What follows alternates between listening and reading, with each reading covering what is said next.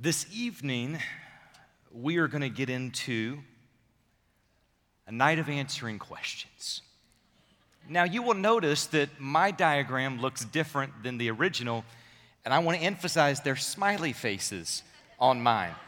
This is what I would like to see as I go through the different questions. I just want to leave this here for a moment so that you all know what we're getting into for the night. So anyway, it is good to see each of you back tonight. And over the past several weeks, people have been submitting different questions in, and we have been getting those and putting them in a database and putting them under certain categories, putting a date off to the side.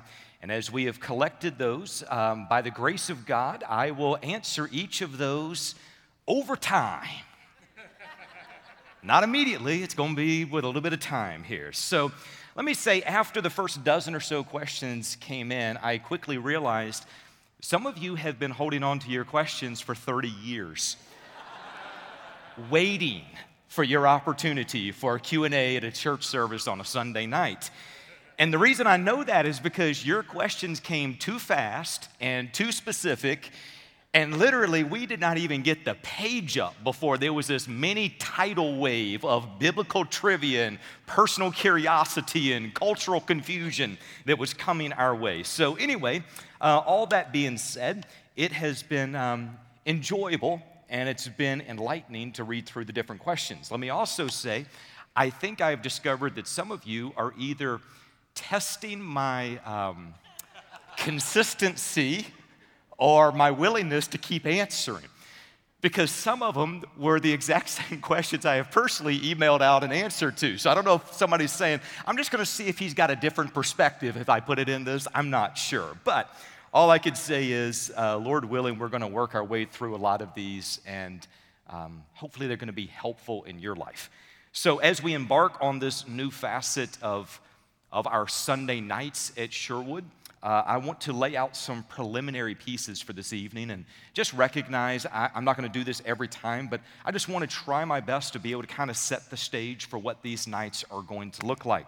So first, my goal on these evenings is to tackle between 5 to 10 different questions that have been coming in. And tonight is going to be a little bit less. We're going to get to 4 questions because I'm doing overview pieces and I'm setting up some stuff on the front side. But the goal is maybe 5 to 10 questions.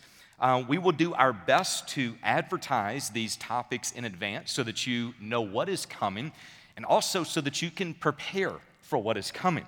And the reason I say that is because if some of the topics, and they are, might be a little bit more sensitive to a younger audience, I want you all to know about that in advance so that you can prepare accordingly. So let me give you a couple of thoughts on that. First, I'm going to do my best, regardless of the question that comes. I'm going to do my best to word things, share things in a way that parents are not going to have to go home and have an awkward conversation they're not prepared to have at that moment. You're welcome. Okay, so sometimes if I seem vague, it's because I want to make sure that we are getting the basics out, but not necessarily going into something that parents are not, prepared for. So that being said, my idea of what I feel like might be appropriate and your idea of what might be appropriate could be 2 different things. So if in doubt, take them out. Does that make sense? All right. Next part on that is some of the information that is going to be maybe a little bit more sensitive, I'm going to specifically share at the end of the evening. And I'm going to kind of give a little verbal cue and say, hey, this is a topic we're about to get into. And that way, if that's something that you're concerned about, that might also be another opportunity to step out with some of the younger kids. And then the third part of that is we have this beautiful, wonderful, gorgeous, fully staffed, Jesus-loving group of people in children's ministry that would be more than happy on Sunday night to receive your children if you feel like that would be a good fit there. So all of that being said, Lord willing, it's going to be a good time. Now, next piece, the answers that I am going to provide should be seen for exactly what they are. It is one believer's attempt to share biblically and reasonably about a topic based upon my research and my experience. That means I'm not going to be able to cover every angle. It means I will not always know what the specific nuance or the focus that somebody had whenever they put the question in. I'm going to do my best to answer those things. So if you don't like my answer, or if you wish I would have answered it differently, or if you wish I would have taken it from a different angle, I'm terribly sorry about that. I'm going to ask you to feel free to email me at jim@sherwoodbaptist.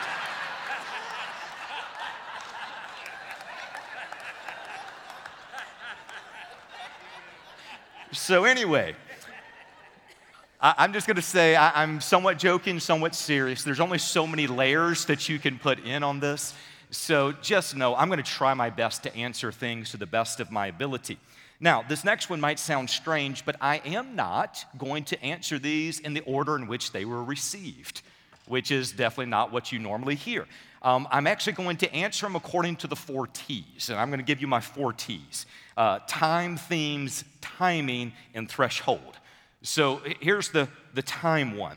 Depending upon the complexity, the difficulty of a particular question, it might be that it's something that can be answered in 2 minutes or 25 minutes. So if we get towards the end of the evening and I've got 5 minutes left, I'm going to pick a 5-minute answer for that final 5 minutes. Does that make sense? So some of it is just going to be about time. How much time do we have to work through things? Also, themes. We have categorized each of the questions under certain themes, such as doctrine, salvation, the Bible, Christian living, creation and evolution, marriage and family, evangelism, God, heaven, church, you name it. So because of the fact a lot of these are coming in under certain themes, we might simply do a theme night and just address everything on that night that deals with, say, marriage and family or creation and evolution. We'll just see, but we'll also let you all know in advance. The next word there is timing. Timing is different than time. Timing is about sharing a difficult idea at the right moment in time. The right thing at the wrong time creates more and more problems. Solomon said there is a time for everything under the sun. So if the timing is right, then hard topics can be something addressed without heightened emotions. If the timing is wrong, then even easy topics can become very disruptive within the body. So a great example of this would be addressing Christians and politics 2 weeks before a major election. That's like a lightning rod waiting to happen right there.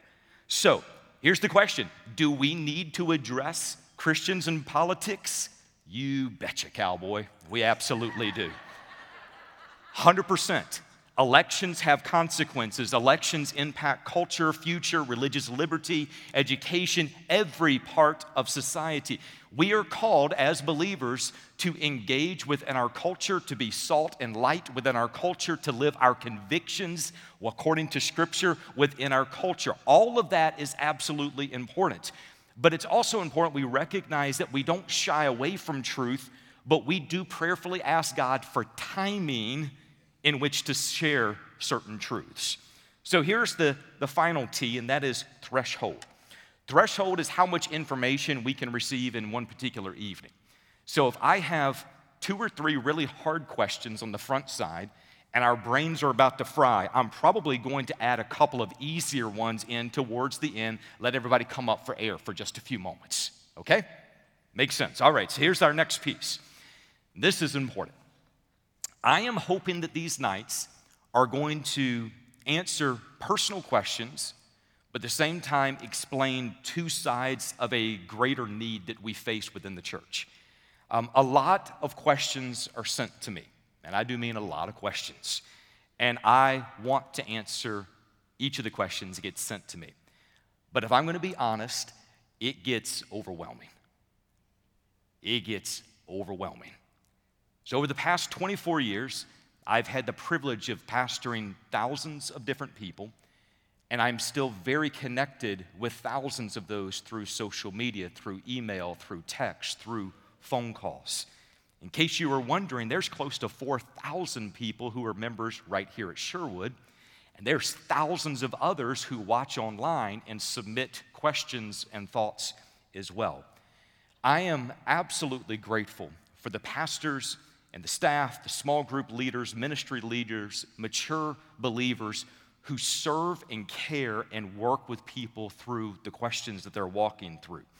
All of that being said, there's still a lot of those questions that come my direction. The reason I bring this up is because I do not ever want to ignore questions that people have. I understand people have needs, and I want to try to respond. So sometimes a lot of what we will try to do is try to connect a person with somebody who can answer that question in an accurate way and in a timely way to make sure that needs are not going unmet for a long period of time. But at the same time, on these particular nights, I'm not only trying to answer the questions that specifically came, I'm trying to answer other people's questions that also might be around that same topic as well. So if I kind of get into, here's a basic question, and I expand it out a little bit, it's because I'm trying to answer it for maybe other people in the room or others who are watching that also might have similar questions.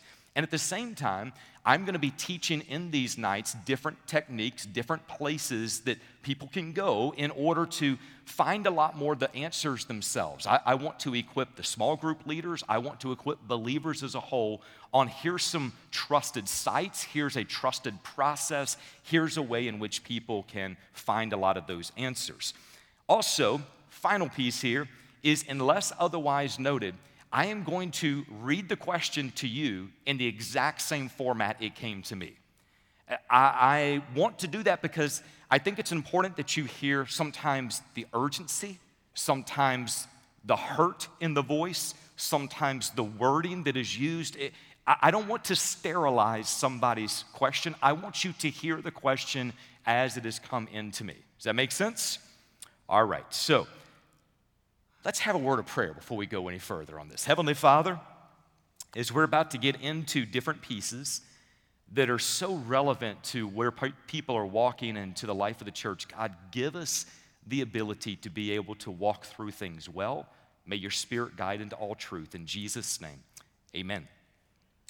All right, so the first thing that I am going to introduce you all to is an idea that I refer to as a question triage. If you are wondering about that idea, what triage is, let me kind of give a couple of pieces to set this up. The word triage is often used in hospitals and counseling clinics. It refers to a preliminary assessment to determine the urgency of a need as well as the nature of the treatment that is required. It makes perfect sense. To say, for example, if somebody shows up in an emergency room and maybe they've been in a car accident and they're showing up, medical professionals need to immediately look at this person. They might see there's blood on the person's body, they got cuts and abrasions, they're unconscious, they're not responding, and they want to make sure that they can correctly diagnose what's happening with that person and to be able to treat the most critical needs first to make sure that they are not bandaging a minor wound while the person bleeds out on a table. Does that make sense? So in an idea of, say, question triage, what we get into here is there's certain types of questions and certain ways that you can walk through pieces that will help a person to understand layers to the questions that come to you. And these are the ones that it might seem like overkill on my side as we're about to get into this. But here's the way I'm processing the questions that come to me. And what I would encourage you to do is when you have somebody share a need with you, a question with you, they email you, think through these particular pieces. And we're going to walk through them one by one here in just a moment. So first is prayerfully. I got this underlined. Prayerfully seek to understand before answering. Prayerfully seek to understand before answering. Questions in this format are going to be sent to me in a way which I don't have the luxury of walking through each of these steps. And a part of the reason for that is we wanted to set up an online way for people to be able to submit their questions, but we also did it in a way where people could submit them and remain anonymous. We wanted to do that because sometimes if people knew the name, they wouldn't actually ask the question.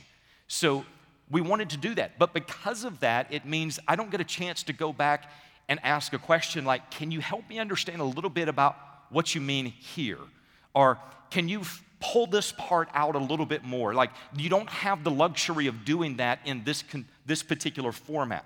But when you do have somebody come to you personally, and it's more of a one-on-one thing, I would encourage you, prayerfully seek to understand before answering. That is, listen to what's personal, listen to what is painful, listen to what is repeated, listen to what is said, listen to what is not being said. Listen for those different pieces. Understand the situation as best you can before trying to speak into that situation. It doesn't necessarily change what the answer is going to be, but often it will change the way we respond. Sometimes if you know more of the story behind it, you got more grace when you respond. Sometimes we need to understand those pieces. The next piece there is identify big and or repeated pieces. Most questions are multifaceted and can become more confusing than what they really are. So I'm going to give an example of this, and I want you to put yourself in this scenario because these are the types of questions that I will receive many times. But if you've been in a church for any period of time, chances are you've gotten something similar. If you've served as a small group leader, you've gotten something similar. But these are the types of questions that would come in. Somebody calls or they text at 9:30 p.m. and they say, my life is messed up, my marriage is falling apart, our finances are ruined, my 16-year-old is getting into trouble at school, I've been depressed for months, my doctor tells me that I need to be on antidepressants, but I'm against taking medicine. I believe in God, I'm trying to do the best I can, but God's not answering my prayers. On top of that, my best friends are going through a divorce, and I don't know how to help them. And a friend of mine said, I needed to talk to you that you could help. How do I need to proceed from here? Now, if that comes to you, how do you respond? Do you address the marriage crisis? The teenager crisis, the financial crisis, the depression? Do you address the medical needs? Like, how do you process through that? I encourage you, identify big and or repeated pieces. The reason I think that is so important is because when you begin to identify the bigger pieces that are there, it helps a complex issue become something that is now a little bit more manageable in a way in which you can walk somebody through it in a biblical way. So the first part, if you remember, of our question triage is prayerfully seek to understand before answering. So a part of that is ask some other questions. Ask God to give you wisdom in that moment, help you to understand what the person is walking through and where they're coming from, so that when you do answer, you're able to answer based upon understanding. Also, ask the questions that sometimes might be uncomfortable in the moment, but it's going to lead to the best possible solution for that person. And as they answer, begin to pay attention to big ideas, repeated phrases, repeated ideas. That's going to be helpful. The third part there is focus on the most critical pieces first. Focus on the most critical pieces first. Are there things that are time sensitive? Things like that need immediate touch, like food, shelter, safety. Those things, address those pieces first, and once those issues are addressed, then begin to look at some of the areas in which if you address one big piece, it has the capacity to impact all of those underneath it. So, for example, a statement that you've heard me say many times before, everything God desires to do in and through your life, He will accomplish out of the overflow of your relationship with Him. Everything. It flows out of an intimate relationship with God. Here's the thing. When people are walking in right relationship with God, it impacts their marriage. When they're walking in right relationship with God, they make wiser financial decisions. If they're walking in right relationship with God, they know better how to respond to their teenagers. See, all of those things, if you can help the person focus on a big piece that impacts the others, focus on the critical issues first. The next one there is give biblical truth and clarify other opinions.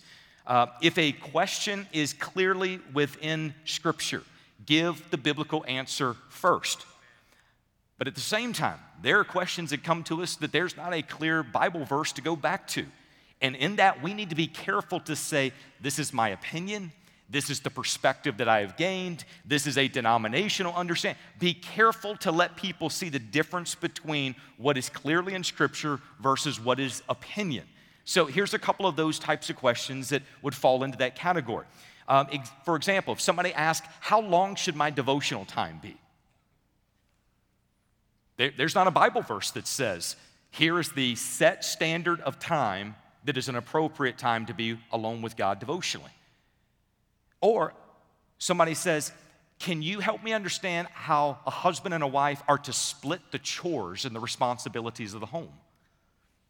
Well, there's not a Bible verse that says these are all the things the man is to do, these are all the things the woman is to do. So many times what you're doing in that moment is you're saying, I can give you my perspective, and as best I can, I want you to hear it for what it is. This is my perspective. This is what I learned. Here's how another family that I know, this is how they break it. It's be careful about giving personal opinion and it coming out as though that's biblical truth that you're sharing in that moment. Don't confuse those two pieces. And then the final part there is admit limitations and defer when needed. If you don't know, it's okay to say, I don't know. I don't know is an answer. It's not what somebody wants to hear, but it's an answer. Ultimately, we want people to get the help they need. Ultimately, we want people to walk in greater levels of truth. And Lord willing, over time, by answering questions according to Scripture and according to wisdom, they're going to get exactly that. But sometimes it is in deferring that person to someone else that you are putting them with someone who knows that subject better, who has the time to be able to address that better, and it gives them the greatest opportunity to walk away in a healthy state in that, as opposed to quickly just throwing something their direction.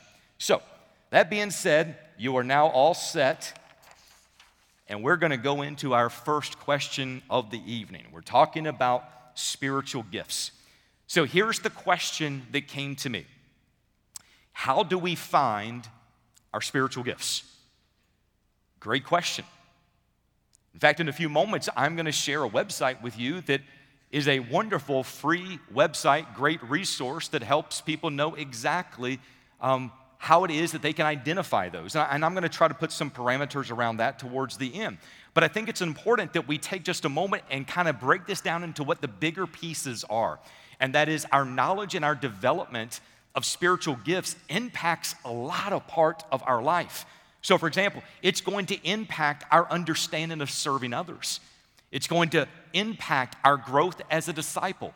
Disciples pursue Jesus by loving God, uniting with believers, here is serving the world and entrusting the gospel. We need to understand our spiritual gifts in that. Also, it's going to impact our view of the body of Christ. There is something beautiful when you understand the diversity of gifts that are within the body of Christ and how they work together for the benefit of the body as a whole. And then finally, it's going to impact our ability to make the greatest impact while minimizing burnout.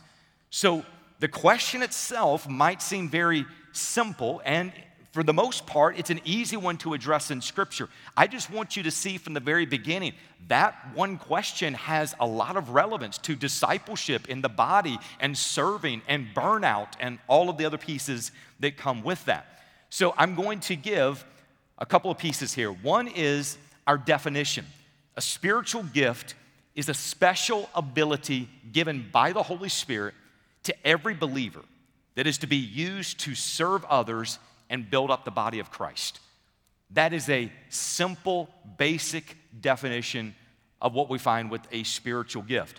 Now, our spiritual gifts are those, if you want to study the texts that are going to describe them and to bring them out, we got 4 primary texts that you're going to find in Scripture about spiritual gifts. Ephesians 4, 1 Corinthians 12, Romans 12, and 1 Peter 4. Those are your primary texts that are going to describe the gifts and talk about how they are used, talk about the way that they are distributed, talk about how the Holy Spirit has given them to others. So all of those are going to be extremely important. Now, from that, there has been categories of spiritual gifts that have been shared through different biblical scholars over the years. Most of those are broken down into 2 different groups. There are sign gifts, speaking gifts, and serving gifts. That's one way that they're described. Then there are manifestation gifts, motivational gifts, and ministry gifts.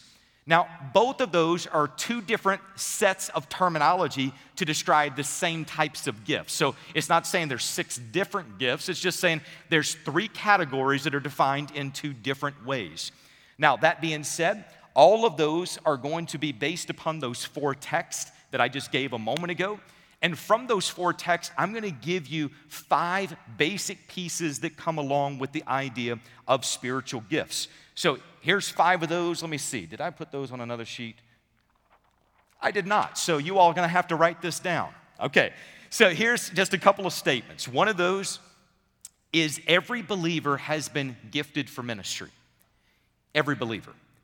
1 Peter chapter 4, verse 10 is your reference on this. It says, as each one has received a special gift, employ it in serving one another as good stewards of the manifold grace of God. As each one has received a special gift. You might not know what your gift is, but you got one. Every believer has been gifted with a spiritual gift by God. The second statement is the Holy Spirit decides the gifts that you receive. Your reference on that is 1 Corinthians chapter 12, verse 11. It says, but one and the same Spirit works all things, distributing to each one individually as he wills. Now, the context there is completely with spiritual gifts. Spiritual gifts are not dispensed based upon maturity or based upon merit. They are given by the Holy Spirit as the Holy Spirit desires. Now, let me provide just a quick thought, hopefully for clarity purposes here. Be careful about coveting somebody else's gifts. It always looks like somebody else's gifts might be more exciting than the gifts that God has given us. But here's the thing. If God wanted you to have that gift, He'd have given you that gift. And when we begin to covet somebody else's gift, it's often because we don't see the value of the gifting that God has given us. All of the gifts are used together for the edification of the body. And if you remove one of those out of the mix, the whole body suffers because of that. Each one is to use the gifts that God gave them. The next one here is every believer is not gifted in the same way. Every believer is not gifted in the same way. 1 Corinthians chapter 12, verse 4 and verses 8 and 9. It says, now there are varieties of gifts, but the same Spirit. To one is given the word of wisdom, to another the word of knowledge, to another faith, right on down the line. Every believer is not gifted in the same way. Our fourth thought on that is no believer receives every gift. None of us get all of them. And our passage there is 1 Corinthians chapter 12, verse 29. It says, are all not apostles, are they? All are not prophets, are they? All are not teachers, are they? All are not workers of miracles, are they? The Greek construction of each of those statements is rhetorical. They could easily be followed by the phrase, of course not. So it would sound like this. All are not apostles, are they? Of course not. All are not prophets, are they? Of course not. The idea here is no believer receives every gift. And the final one I would share is spiritual gifts are for the benefit of others. God did not gift you for your own personal edification on that. He gifted you so that you would use that gift in service for others so that others may be benefited by it. 1 Corinthians chapter 12, verse 7 is our primary text here. It says, but to each one is given the manifestation of the Spirit for the common good. Then our next verse, 1 Peter chapter 4, verse 10. As each one has received a special gift, employ it in serving one another as good stewards of the manifold grace of God. So whenever we are talking about discovering spiritual gifts, the primary text that people are referring to, or the primary group of gifts, is found over in Romans chapter 12, verses 6 through 8. And that particular one would be what's referred to as motivational gifts. That's probably the most common phrase that is used of those. So listen to what that passage says. It says, since we have gifts that differ according to the grace that God has given us, each of us is to exercise them accordingly. If prophecy, according to the proportion of faith. If service in his serving, or he who teaches in his teaching, or he who exhorts in his exhortation, or he who gives with liberality, he who leads with diligence, he who shows mercy with cheerfulness. 7 different gifts are mentioned, and with each of these 7 gifts, it is accompanied by a point of instruction. The motivational gifts are defined as those gifts that motivate your thoughts and motivate your actions and motivate your reactions. So think of it like this. Every believer has one of those gifts. And it is through the lens of that gift that you see the world around you. Probably one of the greatest examples of this, we come back to the idea of, say, 2 or 3 different people with different gifts walking into a hospital room. And the teacher walks into that hospital room and he sees the person lying in a bed, and they're concerned about them, but their mind goes towards the lessons. So often their question might be, so what's God teaching you in this moment? To them, there's a lesson that has to be happening in that moment. And for them, they see that person, and it's not that they're not concerned, but their mind immediately goes to what's the teachable moment. Then you have somebody else who walks into that room, and they've got the gift of giving.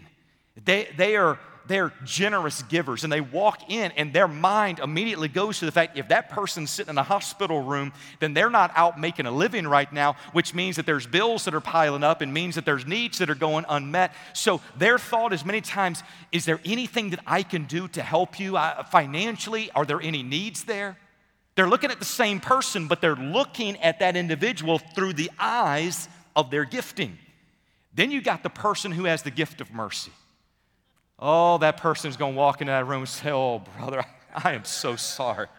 They're going to be crying with you, and they're going to be tearing up, and they're going to be like, my heart hurts. Like, they feel what that person feels when they are in that hospital bed.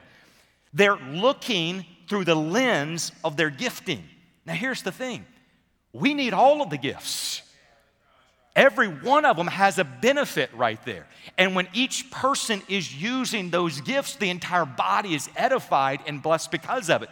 But here's one of the problems that comes with spiritual gifts if we don't understand it.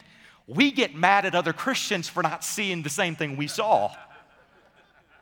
And we're mad because everybody else isn't wanting to join together and quickly meet the need, but somebody else is ministering in a completely different way. And all of the gifts are necessary. That's why I want to take a little bit more time in explaining that. The gifts work together here. So, all of that being said, how can you discover your spiritual gifts? I'm going to give you a website. And for those of you who might be struggling to see this, it is https://gifts.churchgrowth.org. This particular site has been one that has been around for years and years and years. And basically, you go to the site. It's an online spiritual gifts inventory test. You can take it right there on the site. They will give you your results immediately from that. But they also give ways in which that gifting is used in the body, ways that the enemy attacks that gift in the body. All of that is important. So, by the way, that's a free resource right there. So this is a good one. Like, store this away, because chances are you're going to run into some other believers along the way, and they're going to ask you a question like, man, I just don't know how I'm gifted. Like, how do I discover my spiritual gifts? I remember there was this one thing on a question and answer night at church, and he talked about this. Here's one of the best things you can do. If you happen to have an iPhone, I'm sure there's Android devices that'll do the same thing, but I don't have an Android device. I got an iPhone. So anyway, there's a notes section on there. And in that notes section, I go through, and if there's important websites for specific things, I'm going to put spiritual gifts as a note, and I'm going to put a website off to the side of that. It's a great way to keep those things handy so that you can pull them up whenever you would like. All right, so that is our part as far as on spiritual gifts. Here is our next question that is coming to you. Question number 2 comes back to eternal security. So here's the question that came to me.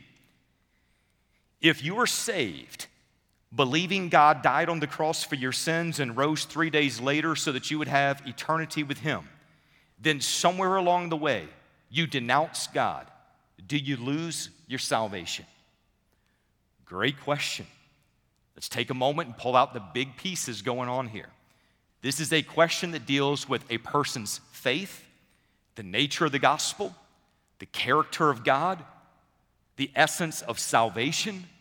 It deals with eternal security. All of those big pieces are a part of this. And the reason that's important is if you just quickly, like for example, I could go through and say, if somewhere along the way you denounced God, do you lose your salvation? I could say, no. It's an answer. But if you don't understand the other pieces, the person doesn't walk away with the security that they need to walk away with in that particular moment. So the statement that has often been shared, especially within Baptist churches, is once saved, always saved. Okay, let me tell you why knowing the answer is one part, but knowing why that's the answer is also incredibly important. That statement, once saved, always saved, is important for a person to understand their eternal security. Here's the big issue that you face with that. Until Christians are secure in their standing, they're not going to do a lot of standing. Did you hear me?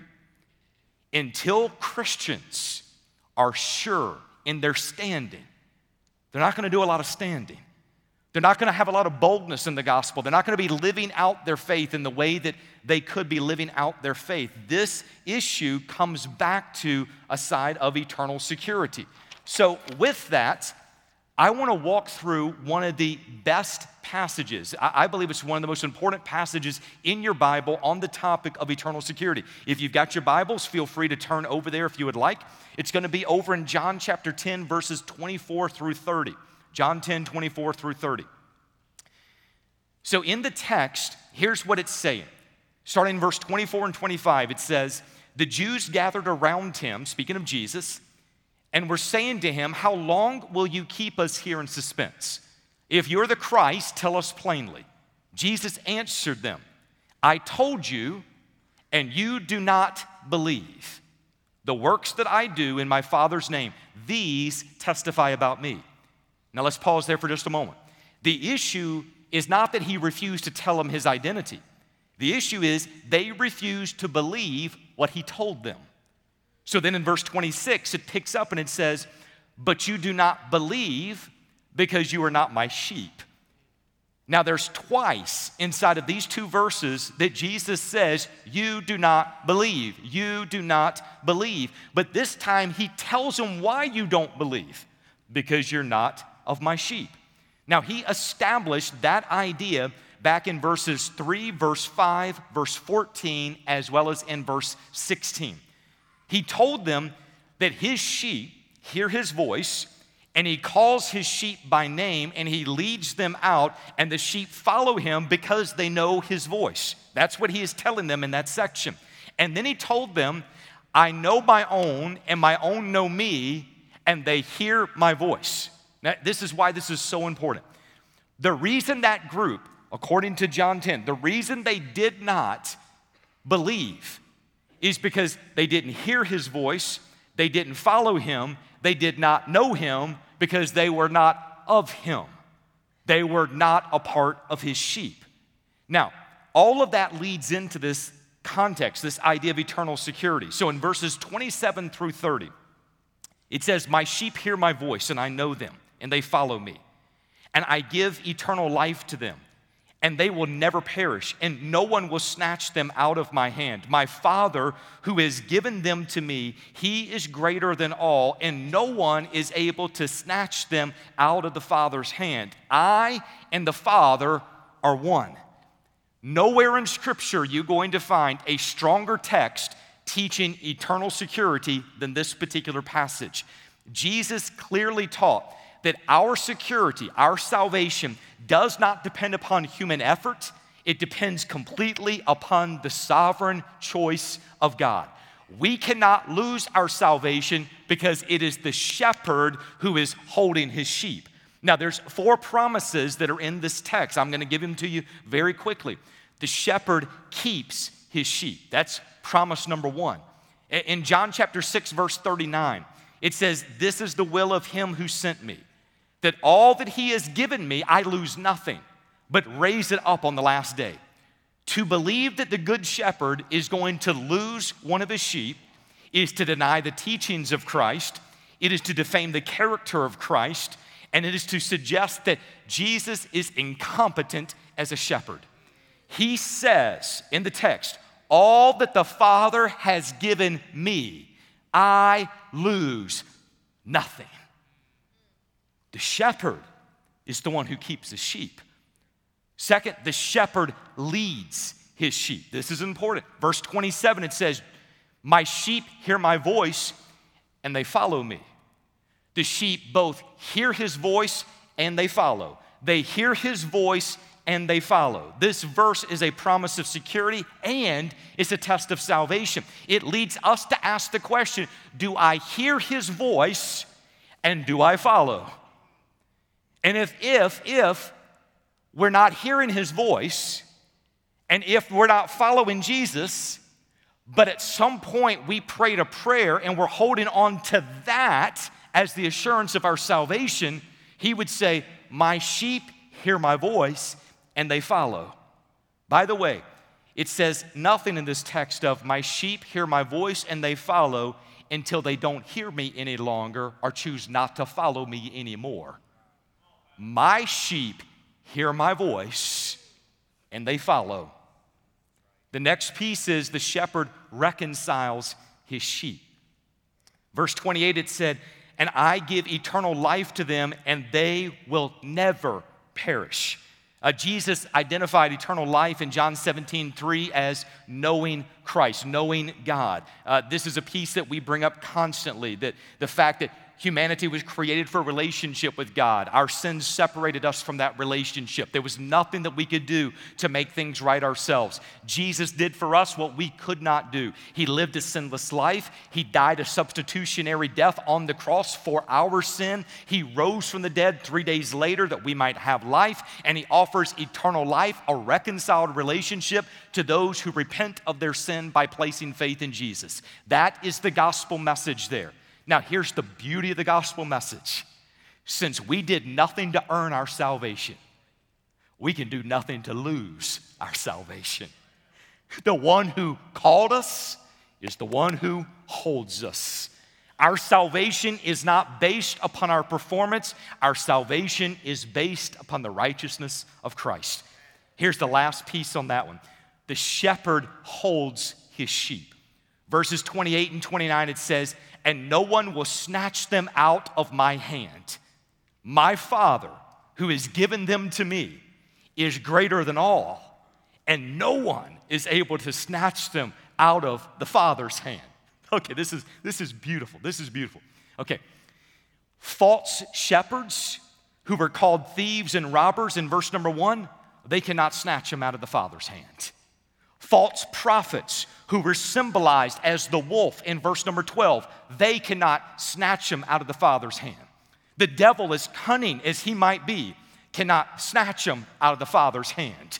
You and I cannot snatch ourselves out of the Father's hand. Now imagine for just a moment that a person is in the hands of Christ. He's saying that my sheep, I hold on to them. I hold them. They're in my hands. No one can snatch them out of my hands. Let's say the loving fingers of the Savior are holding that believer secure. But then he also said, and my Father who is greater than all, you can't snatch him out of his hand. It's almost like he's saying, I've got you covered in my hand, and my Father's got his hand as well. Covered once, covered twice, covered completely. We are safe in the Father's hands. That being said, when people are doubting salvation, and they're not sure, like this person, they professed Christ, but then they walked away. Listen, if we can choose to walk away, it is because he has not had us. 1 John chapter 2, verse 19, they went out from us because they were not of us. If you're truly saved, you cannot lose your salvation. Now here's our next section that we get into. The next question, and by the way, these will go very quick. Those were the two that were the hardest. The next question that came to me was about This Is the Gospel. The question was, when will This Is the Gospel be put into action in Albany? Well, it was actually put into action over 4 years ago. Let me tell you how that happened. On one of my trips to Refresh, Pastor Michael Catt asked if I would take a part of an afternoon and walk the entire staff through the basics of This Is the Gospel. And that's exactly what we did back at that time. Well, since that time, pieces and principles from This Is the Gospel have worked their way into many parts of ministry here. For example, it's been incorporated into the sports and rec ministry, the counseling ministry, altar counseling ministry, church planting endeavor, student ministry, college ministry, missions, some of the connect groups, Discover Sherwood, overall vision of Sherwood, and a number of other areas along the way. At the beginning of last year, I walked through on a Sunday night, 6 different Sunday evenings. I walked through the overview of This Is the Gospel, laying out the theology that's needed for This Is the Gospel to make sure that everybody had a basic understanding of what that was about. Also, last year, as we hosted the Christian Worldview Film Festival, that was a piece that we wanted to bless each of those who came with, that we made an investment in their life. So we gave a copy of the material for This Is the Gospel to them. Also, I've had a chance to meet with a lot of pastors around the city, and inevitably, they will ask the same question: what are you all doing to disciple people? And I've said, here's a piece that we've worked on. This is what we're working through. And as I share that, they're very interested, and I've gotten a chance to give away many, many copies of the material to different pastors, different denominations around the city. Also, when John LaGrange came on staff this last summer as director for This Is the Gospel, he was asked by the local Baptist Association if he would show up at some of the meetings and share with other pastors, Baptist pastors within the local association, about This Is the Gospel. And that's exactly what he did. He is currently working with different ministries right here at Sherwood to weave the gospel and discipleship into each part of the ministry. Between last month and this month, we have been invited by Georgia Baptist to come to 4 different events with upwards of 500 or so pastors from around the state. And each time they're asking if we would set up a booth and share about This Is the Gospel with pastors throughout the state. Also, as an effort to be able to pour into pastors and pour into other churches, we are giving copies of all of the material to people, to pastors who show up at those events. Currently, the website for This Is the Gospel is getting a major overhaul. It is looking beautiful. There are new language translations that are in the works right now. Lots of other things that are happening. Now, I think a part of why there is confusion on this is like, when is This Is the Gospel going to start in Albany? I think a part of the reason is because people sometimes see it as a curriculum or a program. Okay. When we see something as a curriculum or a program, there's usually a start date and a campaign, and we're going to build it up, and then after everybody goes through it, then we go on to something else. Okay, here's the thing though. Just as much as the gospel message itself is not a discipleship resource, it's not a Bible study, it is not a program, it is not a fad, it is the essence of everything we do. This Is the Gospel is just helping people recognize that as to how the gospel weaves through every part of life and every part of ministry. So it's almost the same as saying, when a person goes through the gospel, all right, when do they stop going through the gospel and move on to something else? You don't go past the gospel. So in this Is the Gospel is helping people frame out ideas that, Lord willing, you're using over and over and sharing with the next person and the next person. It's bringing the gospel into every facet of life. So if you have more questions about This Is the Gospel, I encourage you, reach out to John LaGrange. His email address is johnl@sherwoodbaptist.net. All right, now, final question. Lord willing, I will be able to get to this one in just a moment, maybe. Question 4 is about devotional time. So I was asked the question, what is your morning routine? What do you do with your time before going into the office? All right, I'm gonna try my best to do this fast. My day starts between 3 to 4 a.m. Between 3 to 4 a.m., I am praying through the focus of that day. Each of my days has a different focus. For example, on Monday, it is lead and develop the internal ministry. Tuesday is lead and counsel for deeper ministry. Then lead and connect for broader ministry. Lead and dream for future ministry. Lead and follow and grow for personal ministry. Abide and rest for healthy ministry. And then lead and feed for public ministry. Every day there's a different focus, and every day I'm spending time just asking God, what do you want that to look like today? So between 4 to 5:30 a.m., that is my devotional time. Every morning I journal. In fact, this is one of my interesting experiments. I've been going through a 5-year journal every single day. There's a small section that you are writing something for that day. This is just a way for me. I record blessings. I record parts of what God has been doing along the way, so I journal everything. Also, at the same time, I go through and I read a little excerpt from a devotional book of some kind. I'm currently going through The Valley of Vision. Fantastic book, Puritan prayers. I'd encourage you to pick up a copy if you don't already have one.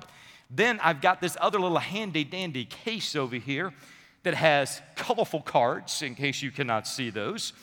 And each of these cards has different Bible verses on it. So each day I pull out 4 different Bible verses, and I spend time praying through and meditating on those 4 verses. And then I put them back through, rotate, pull out another 4 for the next day. To me, a part that helps me in meditating on Scripture is finding a small little section and just sit with that small little piece. So I take some time going through that. Then beyond that, I will go through and I read the proverb that corresponds with the day of the month. So like today is the 5th, so it will be Proverbs chapter 5. Then I'm going to sink into a time of studying the Word where the focus is on knowing God. After that happens, I am going to enter into daily prayers on behalf of my family. I will step into ministry and life prayers that correspond with that day of the week, and that allows me to be able to cover in prayer every different part of ministry that we have going on. I just break it down into a section on each of the different days throughout the week. And then I got a final part, is that's with intercessory prayer. When people send me prayer requests, I put those together, and that's another prayer list that I go through. So all of that happens between, say, 4 to 5:30, and if I find myself running short on time, then I come back and I'm praying through the day, and I'm working in some other prayer times along the way. From that point, from 5:30 to 6 a.m., I read over the news. I try to wish as many people happy birthday on social media as I can, and I see what's happening with the rest of the day. From 6 to 6:30, myself and Bria and our dog Sugar, we go on a walk every morning. It gives us a chance to talk and to be together, get a little bit of exercise, and spend some of our best time during the day together. Then from 6:30 to 7, we have breakfast, whoever it is that might be around at the house, which is usually myself and Bria at this point, because our girls are away at college and doing college stuff. And then from 7 to 7:30 is weight training in the garage. And then from 7:30 forward is message prep each day and every day going from that point forward. So that is my life in the morning time. And so anyway, hopefully that gives people a little bit of an answer as to what's going on there. And we got through 4 questions tonight. And it is 6:56. I'd like to go on record as saying I'm still getting you out of here by 7 o'clock tonight. But anyway, that being said, we've gone over a lot of the preliminary pieces. The next time we do one of these, it'll be nothing but just walking through different questions. And again, I will bring some of the more controversial ones that have come to me at that time, and we will let you all know in advance. All right? Let's have a word of prayer. Heavenly Father, in the name of Jesus, thank you for this evening. Lord, we ask that you would allow our hearts and our minds to be filled with spiritual truth, to walk with you. And God, we will be grateful for what you do. In Jesus' name, amen. God bless you all. Have a wonderful night.